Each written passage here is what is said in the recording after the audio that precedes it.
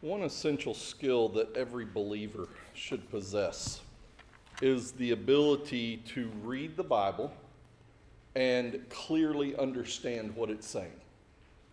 If you've been a believer for any length of time, I think you would agree with me. This is an essential thing that everyone who follows Christ as their Savior needs to be able to do. That's why it's one of the very first topics that we cover when we are doing discipleship with someone, is to teach them about the Bible and teach them how to understand the Bible. The Bible itself confesses of itself that all Scripture is breathed out by God and is profitable for teaching, for reproof, for correction, and for training in righteousness, that the man of God may be complete, equipped for every good work. Now, God has given us His holy word for a purpose. And that verse tells us what that purpose is. Why He gave it to us is so that we may be complete, fully equipped for everything that He wants us to do. And there are 4 aspects of this equipping process. ESV says teaching, reproof, correction, and training. This equipping process is a process of being able to understand truth. And then a process of exposing the rebellion that exists in my heart, correcting the mistakes that I make on a regular basis, and then training me to live in such a way that pleases God. The Word of God is essential in the spiritual development of the children of God. And so for the Word of God to be able to be effective in equipping us, we must be able to properly understand and apply it to everyday life. The art and the science of understanding and applying the Bible is a process called hermeneutics. And we've talked about this before. We've discussed this process of exegesis. And by the way, do you remember the difference between exegesis and eisegesis? Some of you are looking at me very blank-faced. And so let me share with you what the difference between exegesis and eisegesis is, because it really is important. You see, exegesis means to draw out, whereas eisegesis means to lean into. So what that means is that we eisegete Scripture by leading our own ideas into the text. In other words, eisegesis is when we read something into a biblical text that may not actually be there. And unfortunately, that happens a lot in preaching in churches all over the world every week. But exegesis is when we try to draw out of the text what is there. Exegesis is always our goal. We don't want to put our thoughts onto God's Word, but we want to pull God's thoughts out of His Word. 18th century preacher Charles Simeon explained it this way. He said, "My endeavor is to bring out of Scripture what is there and not to thrust in what I think might be there. Never to speak more or less than I believe to be the mind of the Spirit in the passage I am expounding." This must always be our goal as well, to draw out of Scripture what God wants us to see. So this process of exegesis is governed by a set of principles or rules by which we must abide when seeking to interpret Scripture for understanding and for application. Now, I've shared many of these principles with you in the past. I'm going to scoot this out. I keep thinking someone's standing next to me. And that scared me.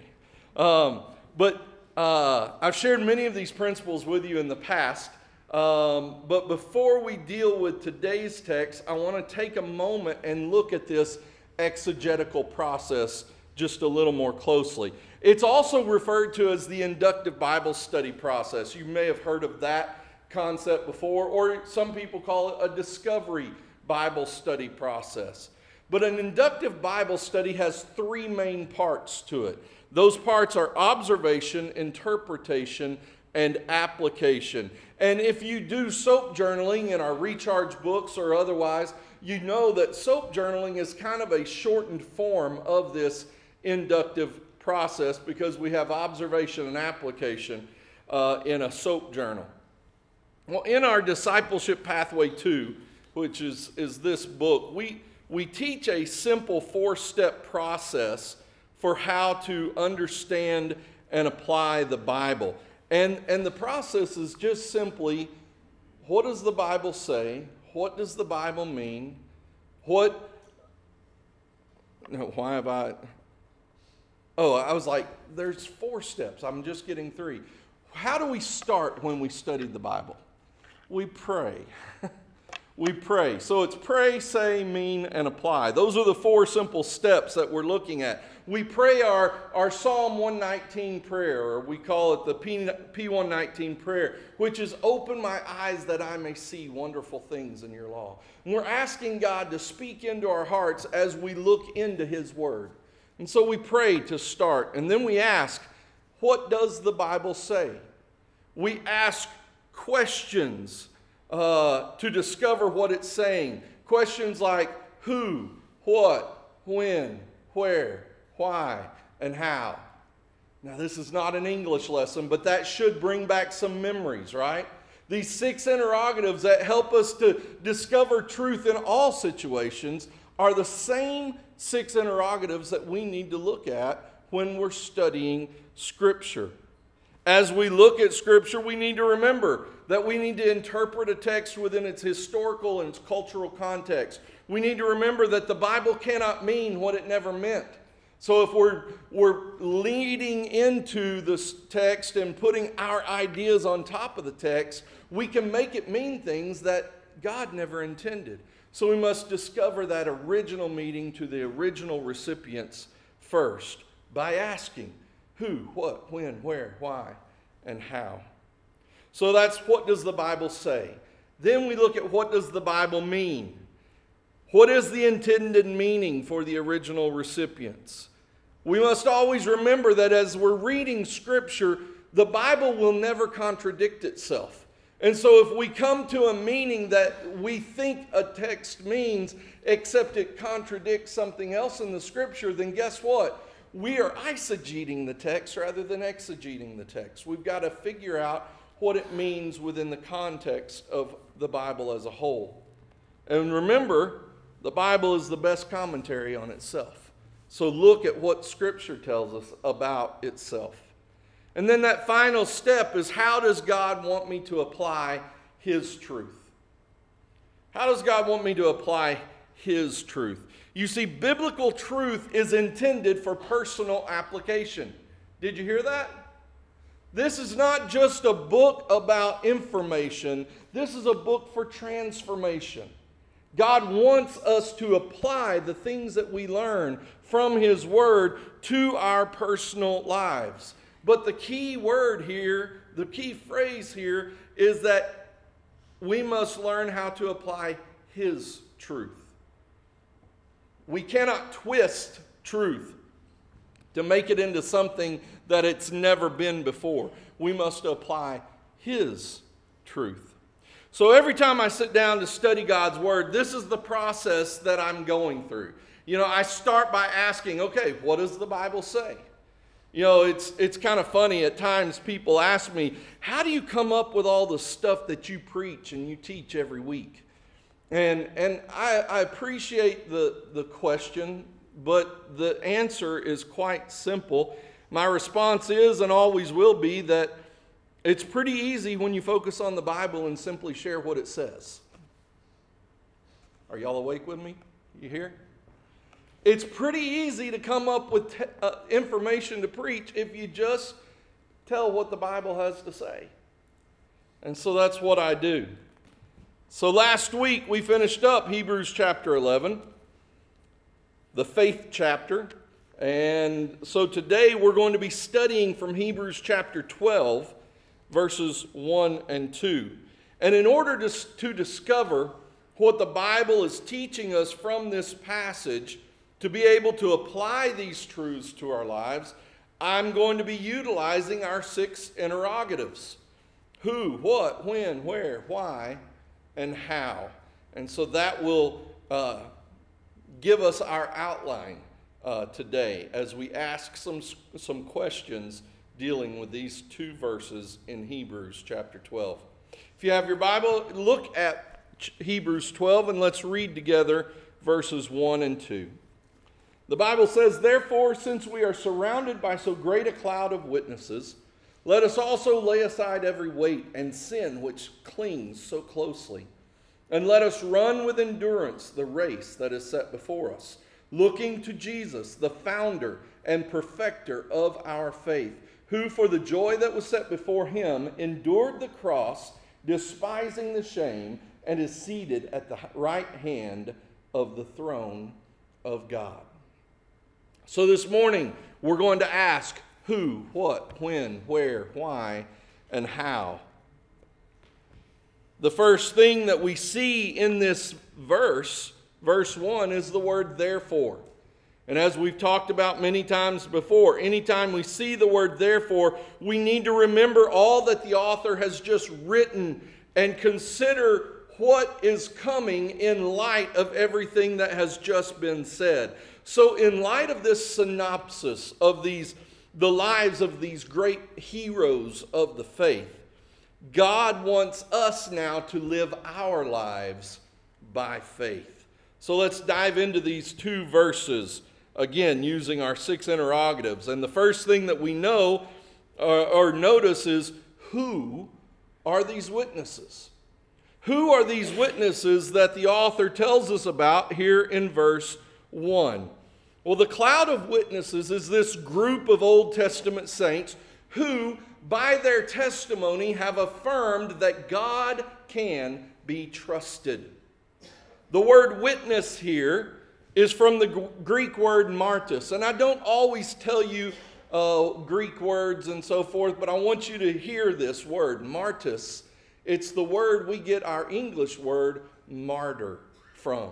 A witness is a martyr, someone who testifies according to the truth. And so the interesting thing is that we find a form of this same Greek word occurring multiple times in Hebrews chapter 11. So if we look back and read just a few verses from Hebrews 11, we're going to hear a repeating word. Okay? I'm going to read starting in verse 2 and I'm going to skip around. But listen and tell me, what's the word that shows up in each of these verses? Hebrews 11 verse 2, it says, "For by it," talking about faith, "the people of old received their commendation." Then in verse 4, "By faith Abel offered to God a more acceptable sacrifice than Cain, through which he was commended as righteous, God commending him by accepting his gifts. And through his faith, though he died, he still speaks." Verse 5, "By faith Enoch was taken up so that he should not see death. And he was not found because God had taken him. Now before he was taken, he was commended as having pleased God." And then in verse 39, the Bible says, "And all these, though commended through their faith, did not receive what was promised." What's the common denominator that happens in every one of those verses? Did you notice the word? Commended. Commended. And by the way, another principle of hermeneutics. Anytime you see a word that's repeated over and over again, you need to pay attention to that word.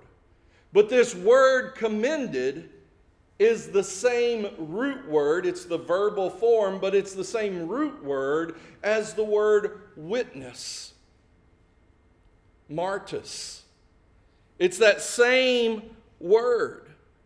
This word is used to describe the status of an individual in the sight of God. As Brother David read just a few minutes ago when he was looking at verse 39, he talked about it as being the approval of God. God was commending them. He was approving of them. He was witnessing that they were now reconciled with him. Literally, it's saying that God is a witness on their behalf. Over and over here in chapter 11.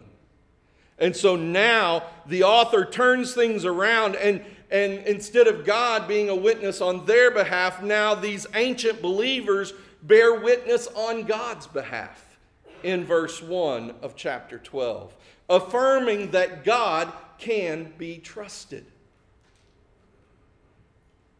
We often have this idea that this cloud of witnesses is somehow watching us run our race of life, watching the way in which we live our lives. You know what? They may be spectators who are observing our performances. They may be.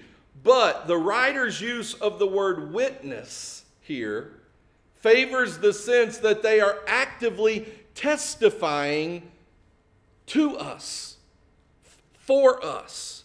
I mean, even as we read just a moment ago in verse 4, and through his faith, though he died, Abel still speaks. All of these heroes of the faith are still speaking into our lives. They are testifying, they are witnessing to us that God is faithful. We have seen God work in their lives, and because of that, we know that He will be faithful in our lives as well. These Old Testament saints are not the only witnesses of God's faithfulness in our lives today, though. Whose testimony is still speaking into your life? Maybe it's someone that has gone on long before. They may have died years and years ago, and yet their voice is still the voice you hear in your head. Whose testimony is still speaking? Take a moment to think about your individual heroes of faith. Who had an impact on your life that is no longer here with you? Or whose testimony is still speaking into your life even though they are gone? Or for that matter, who is currently impacting your life for the cause of Christ? These are the witnesses that are urging us on to run the race with endurance, the race that God has set before us. You know, we've talked a lot about our family legacy over the past 2 months, and we've asked the question, what kind of legacy do you want to leave? And we've said, you know, your legacy starts with you. You may not have a family legacy, but your legacy begins with you. Well, I was at the Central Baptist College Scholarship Gala Friday evening. I was blessed by being given a ticket to attend. And the main speaker Friday evening was Dr. Jack Graham, who is the pastor at Prestonwood Baptist Church in Plano, Texas. And something he said is appropriate here. He said, don't just leave a legacy, live a legacy. Don't just leave a legacy, live a legacy. And so I asked this morning, how is your life? How's your testimony impacting the lives of others? Don't just hope that someday people will remember your faith. Make an impact for them today. Live that legacy. Well, that's the first interrogative. Who are these witnesses? Let's look at number 2. And yes, they get shorter as we go along, okay? What are we to do? What are we to do? Well, Hebrews 12 verse 1 tells us 2 main things that we need to do in order to live a legacy. And what it says is that we need to remove everything from our lives that will slow us down or trip us up, and we need to run the race that God has set before us. Two very simple things, right? Well, maybe not simple, but it's a simple understanding of this scripture. What are we to do? To live a godly legacy, we are to lay aside every weight and we are to run the race. Well, let's look at each of these. This idea of removing everything from our lives that will slow us up or trip us, slow us down or trip us up. It actually has two different things here that it mentions. It says, lay aside every weight and sin which clings so closely. Let's look at these in the opposite order. The sin first. We need to remove sin from our lives. This refers to the specific sins that each of us individually is most likely to commit.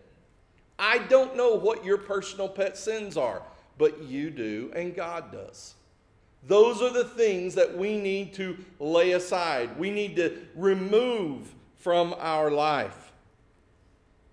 There are certain things that entangle us more so than other things. Some sins that tempt and degrade others will have no appeal for us, but then the things that tempt us may not be an issue for someone else. We need to remove the sin that is our individual. You know what it is. You know what sin this scripture is referring to in your life? So what is it? Please don't talk back to me right now. I don't ever have to worry about that. Y'all are pretty quiet as a general rule. But what is it? What is that sin that God has in your mind right now that you need to remove from your life? It's vitally important to identify these sins in your life so that you are ready and able to combat the power and control that those sins have over you. If you are just taken by surprise every time you're tempted, then you're not living a very self-aware life. You know what that sin is. Be aware of it and prepare for battle when the temptation comes. And remember, God never gives us a temptation that is too great for us, but He will provide a way of escape if we'll just look for that way of escape from the temptation. So the first thing we must do is remove sin from our lives. But notice the second thing it talks about first is removing weights in our lives. Let us lay aside every weight and sin which clings so closely. The weight refers here to something that is prominent, something that sticks out in your life, a bulk or a mass. It's something that becomes a burden to you or a hindrance to you. And so not only do we need to remove sin from our lives, we need to remove hindrances as well. R. Kent Hughes points this out. He says, not all hindrances or weights are sin. In fact, what is a hindrance to you may not be a hindrance in any way to someone else. A hindrance is something otherwise good that weighs you down spiritually. What is it that weighs you down spiritually?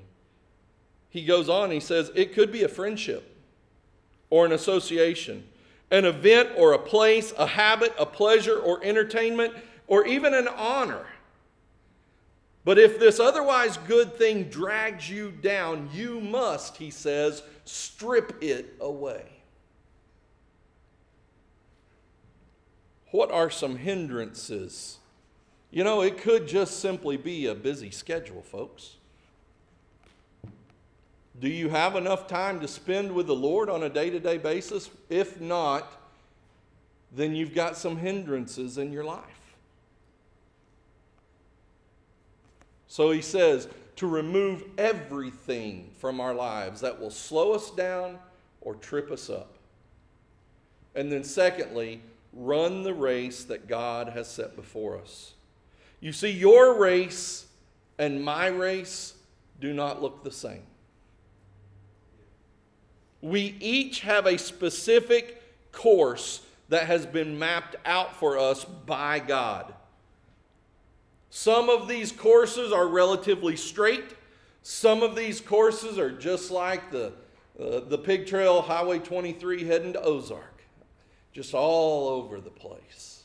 All kinds of crazy curves and turns. Some all seem uphill. Some are flat as they can be. But here's the thing, that the common denominator is that all of our races are long. None of these are sprints. They're all marathons. Each of us, however, without exception, every single one of us is able to finish our race. Why can I say that? Because I know that God said His grace is sufficient. What is the race that God has put before you? You remember what Paul said to Timothy in 2 Timothy chapter 4? I have fought the good fight. I have finished the race. I have kept the faith. Those two things go together. I have finished the race. I have kept the faith. Henceforth, he said, there is laid up for me a crown of righteousness, which the Lord, the righteous judge, will award to me on that day. And not only to me, but also to all who have loved His appearing. What is the race that God has set before you? Or another way to say that is this. What is God's will for your life? What is God's will for your life? You know, had the opportunity to go to the birthday party, the 80th birthday party of my 6th grade teacher yesterday. She was a woman who had a big impact on my life, and I wanted to take that chance, or that opportunity to go and see her and just let her know what a tremendous blessing she was to me. But in that process, I got to talk with some people that I hadn't seen since 1985, you know, and one of them asked me, you know, well, what have you done with your life? And I said, well, I'm a pastor. I'm a preacher. He said, oh, really? How long you been doing that? And I said, about 34 years. You know, you see, back in 1990, God gave me a very clear, distinct plan of what He wanted me to do with my life. But here's what I want to tell you. That wasn't the last time God spoke to me about His will for my life. That was a very distinct, clear plan of, okay, start moving this way. But God continues to speak into our hearts and into our lives on a regular basis. So here I am. I'm no longer a 16-year-old young man listening to the Lord, trying to figure out what I'm going to do. I'm no longer a 17-year-old boy that made a profession of God has called me to preach. Now I'm a 51-year-old man that God is still working in. So every day I need to ask Him, Lord, what is your will for my life? There are certain things that I can say without a doubt are absolutely God's will for your life, because those things are explicitly commanded in His Word. There are certain things that is God's will for every one of us here today. But you know what? There are also aspects of God's will that are unique to every individual believer. And that is the race that is set before you. You know, I mentioned this discipleship process that we use here earlier, and how that it starts out and it talks about the Bible and teaches you how to do Bible study and so forth. The last section of this book is all about knowing and understanding God's will for your life. If that's something that you feel like you need, would you please let me know? I would love to get you connected with that material and with somebody that can help walk you through that material. So in light of the faithfulness of God, as demonstrated in the great cloud of witnesses, knowing because of all that they said, the Old Testament saints, about God's faithfulness, knowing all that our personal, individual heroes of faith have said into our life and spoken into our lives, knowing all of that, what will you now do? Will you remove all of the sins and all of the hindrances that are weighing you down and tripping you up? Will you run the race that God has set before you? What will you do? Third thing is when will you do it? When are we to do this? Well, there are some grammatical keys in this first verse that help us see the when of doing these things. And my goal in bringing up linguistic details of the text is always to help us understand the text more clearly, not to muddy the waters. And so at this point, I'm going to do my best to show you the baby without telling you all about the labor pains, okay? But there are some very key things here that I think are really important that we notice. And, we just talked about the two things we need to do in order to live a godly life, and that is remove all the hindrances and also run the race that God has set before us. And in the English Bible, it says, let us also lay aside every weight and let us run with endurance. As I look at that in the English language, it looks very much like these are the exact same verbal forms. Let us lay aside every weight. Let us run with endurance. But the fact is in the Greek language, they are vastly different verbal forms. You see, the let us lay aside is an aorist middle participle. I'll tell you what that means in a minute. And let us run is a present active subjunctive. You don't need to know all these things, but I want us to understand what it implies for our understanding of this passage. You see, when it comes to laying aside our hindrances, being an aorist participle, we need to do this before we are truly able to run the race that God has laid out for us to run. This needs to be something that happens before and continually. But before God can use us, we must remove these hindrances, remove that sin. The other thing that we learn about that, because it's in the middle voice, is that it is up to us to bring about that result in our lives. God will never force you to obey Him. Did you realize that? He wants it desperately, but He will never force you to obey Him. He will never force you to live a godly life. It is something that we must do. That's the reason that participle is in the middle voice. The onus is upon us to do what we need to do to remove that sin, to remove those hindrances. And with the help of the Holy Spirit of God living in us, then we are able to run that race. And with the help of the Holy Spirit of God in us, we can remove those sins. He wants to help us, but He will never force us. Now, when it comes to running the race that God has set before us, I said it was the present active subjunctive. What does that mean? Well, number one, it's present tense. That means it's always happening. It's active tense. And the subjunctive there, the subjunctive mood expresses action that is likely to occur, but it's not actually happening. Did you hear that?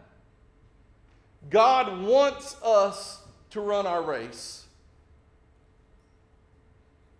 And if we do what we're supposed to do, it's likely to occur, but it's not yet happening.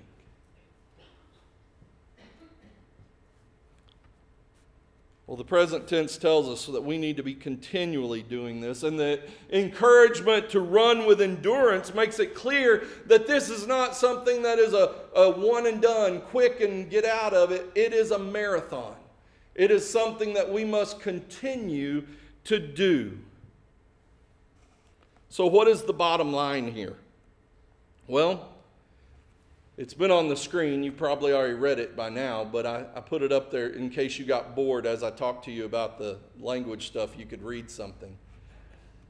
Before God is able to fully use us to accomplish His will in our lives, He wants us to remove all the sin and other hindrances that will keep us from running our race.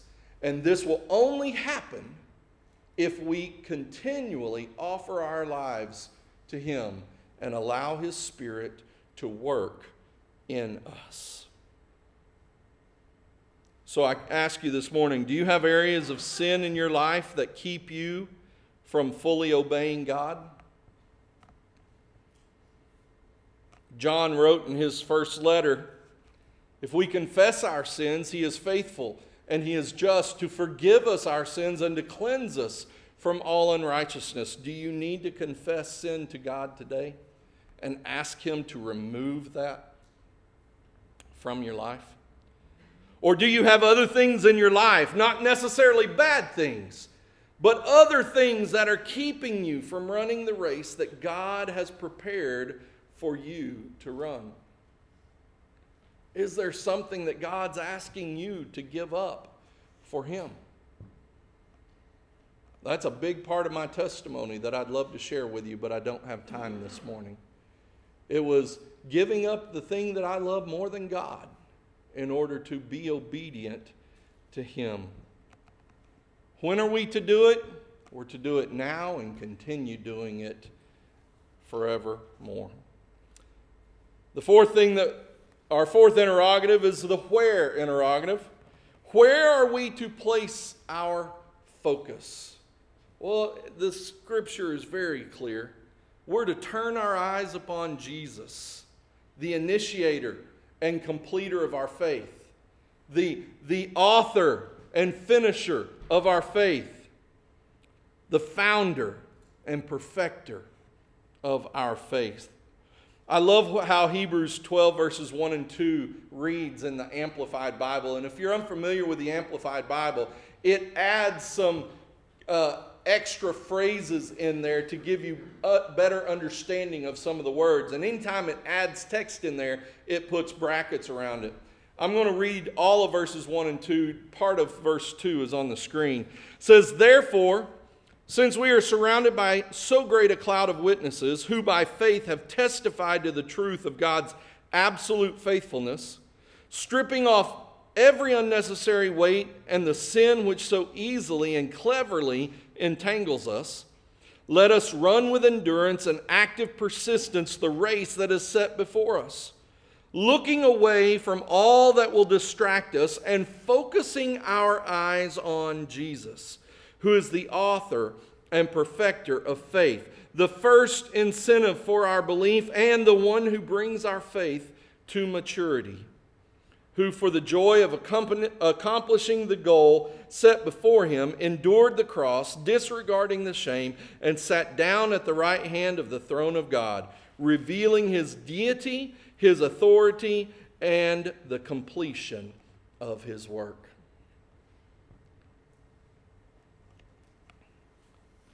Although the voices of the Old Testament witnesses should encourage us, the key to endurance in running this race that God has called us to is looking to Jesus, the founder and the perfecter of our faith. By insisting that we focus on Jesus instead of the name Christ, which was His, by the way, Christ is not Jesus' last name, okay?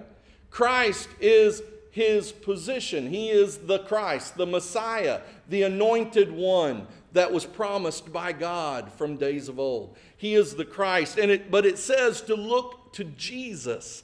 And by insisting that we look and focus on Jesus, the writer is calling us to focus on his humanity as we saw it here on earth. So what is the meaning behind the author and the perfecter of our faith? Well, Jesus is the author of our faith. Faith did not originate with one of the heroes of faith. It didn't start with Abel. And it didn't come into being because of Abraham. Faith originated with Jesus. Jesus is its founder. He initiates our faith and runs faith's race ahead of us and brings our faith to its goal. He is the author and the perfecter of our faith. You remember Ephesians chapter 2, verses 8 and 9? For by grace you have been saved through faith. And that is not of yourselves, it is a gift of God, not by works, so that no one can boast about it or brag about it. It is initiated by God. So Jesus is the author of our faith. He is also the perfecter of our faith. He perfected the way of faith. You see, for sinful people, saving faith involves reliance on Jesus' blood and righteousness as we recognize our own unworthiness. But for Jesus, the sinless priest, an unblemished sacrifice for sin, faith was his trust in his Father's assurance that after he fulfilled God's will through his death on the cross, his cries for deliverance from death would be heard and answered in his resurrection. It was his faith that he would be risen from the dead. Jesus' trust in the Father's promise was thus expressed in his readiness to endure the penalty and the pain of the cross. He lived a perfect life of faith, thus enabling him to be the perfect sacrifice for the sin of all mankind.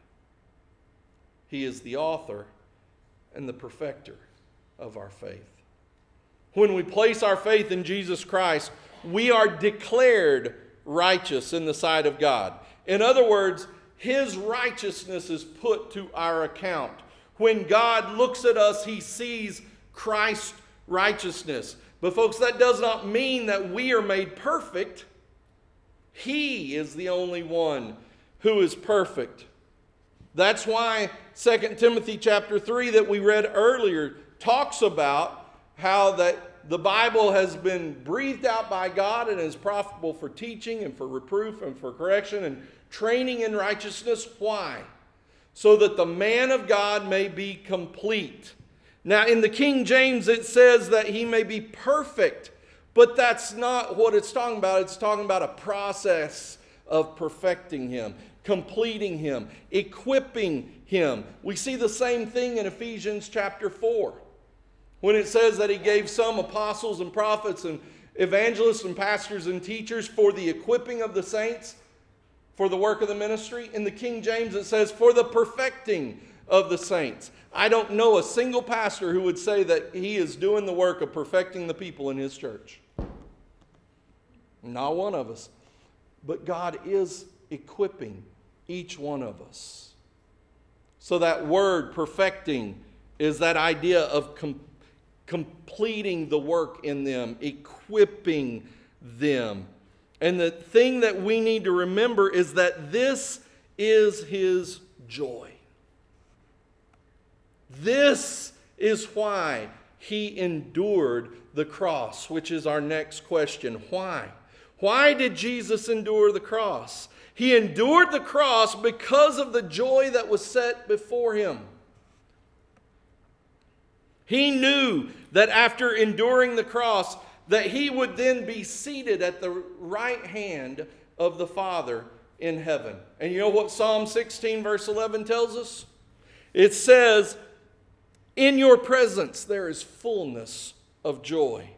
At your right hand are pleasures evermore. This was the joy that Jesus was looking forward to, that enabled him to endure the cross. He knew that after enduring the cross, he would be seated at the Father's right hand. But he also knew that after enduring the cross, he would be crowned with glory and honor. Just a few pages back in Hebrews chapter 2, verse 6, the Bible says, it has been testified somewhere, what is man that you are mindful of him, or the son of man that you care for him? You made him a little while lower than the angels. You made him for a little while lower than the angels. You have crowned him with glory and honor, putting everything in subjection under his feet. Now, in putting everything in subjection to him, he left nothing outside his control. At present, we do not yet see everything in subjection to him. One day, Jesus knew, after enduring the cross, that he would be crowned with glory and honor. But he also knew that one day, after enduring the cross, he would be able to bring many sons to that same glory. Notice what verses 9 and 10 say. But we see him for a little while was made lower than the angels, namely Jesus, crowned with glory and honor because of the suffering of death, so that by the grace of God he might taste death for everyone. For it was fitting that he, for whom and by whom all things exist, in bringing many sons to glory, should make the founder of their salvation perfect through suffering. Why did Jesus endure the cross? He did it for me and for you. He did it so that we could have an eternal inheritance as sons of God. And it says sons there specifically for a reason. Whether male or female, all of us have an inheritance as a son, which was a whole lot more important than just an inheritance. Jesus endured the cross because of the joy that was set before him. And Jesus endured the cross despising the shame. You see, the shame and the reproach of the crucifixion was well known in biblical times. In fact, Deuteronomy 21, it tells us that anyone who was hung on a tree was cursed by God. Well, the ESV expository commentary addresses this issue. It says this: Jesus' suffering on the cross, however, transformed its shame and reproach into an occasion for Christian boasting. I mean, think about it. Why do we have the cross that stands behind me on the wall? It's because we celebrate that which was shame and reproach to Christ. We celebrate it because he transformed its meaning. Believers can rejoice in their own mistreatment and dishonor for the name because Jesus has counted them worthy to suffer as he had suffered, just as they did in Acts chapter 5. 2 Peter tells us that he has left us an example to follow in his steps. Well, what was that example? That we should suffer for the cause of Christ. He endured the cross, despising shame, so that we could be brothers and sisters in the kingdom. He endured the cross because there was no other way to pay the debt of sin for all mankind. In 2 Corinthians chapter 5, the Bible tells us this: therefore, if anyone is in Christ, he is a new creature or creation. I'm remembering what I memorized rather than reading what's in front of me. Therefore, if anyone is in Christ, he is a new creation. The old has passed away. Behold, the new has come. All this is from God, who through Christ reconciled us to himself and gave us the ministry of reconciliation. That is, in Christ, God was reconciling the world to himself, not counting their trespasses against them, and entrusting to us the message of reconciliation. Therefore, we are ambassadors of Christ, God making his appeal through us. We implore you on behalf of Christ, be reconciled to God. For our sake, he made him to be sin who knew no sin, so that in him we might become the righteousness of God. That's the reason Christ chose to endure the cross. Our final question this morning is, how does Jesus continue to minister to us? Well, he is now seated at the right hand of the Father. And as he sits there at the right hand of the Father, he is interceding on our behalf. He is praying for us. He's lifting us up to the Father on a continual basis. I want to close by reading an amazing passage from Romans chapter 8. When I finish this, you'll have the message. What then shall we say to these things? If God is for us, who can be against us? He who did not spare his own Son, but gave him up for us all, how will he not also with him graciously give us all things? Who shall bring any charge against God's elect? It is God who justifies or declares us righteous. Who is to condemn? Christ Jesus is the one who died. More than that, who was raised, who is at the right hand of God, who indeed is interceding for us. Who shall separate us from the love of Christ? Shall tribulation or distress or persecution or famine or nakedness or danger or sword? As it is written, for your sake we are being killed all the day long. We are regarded as sheep to be slaughtered. No, in all these things we are more than conquerors through him who loved us.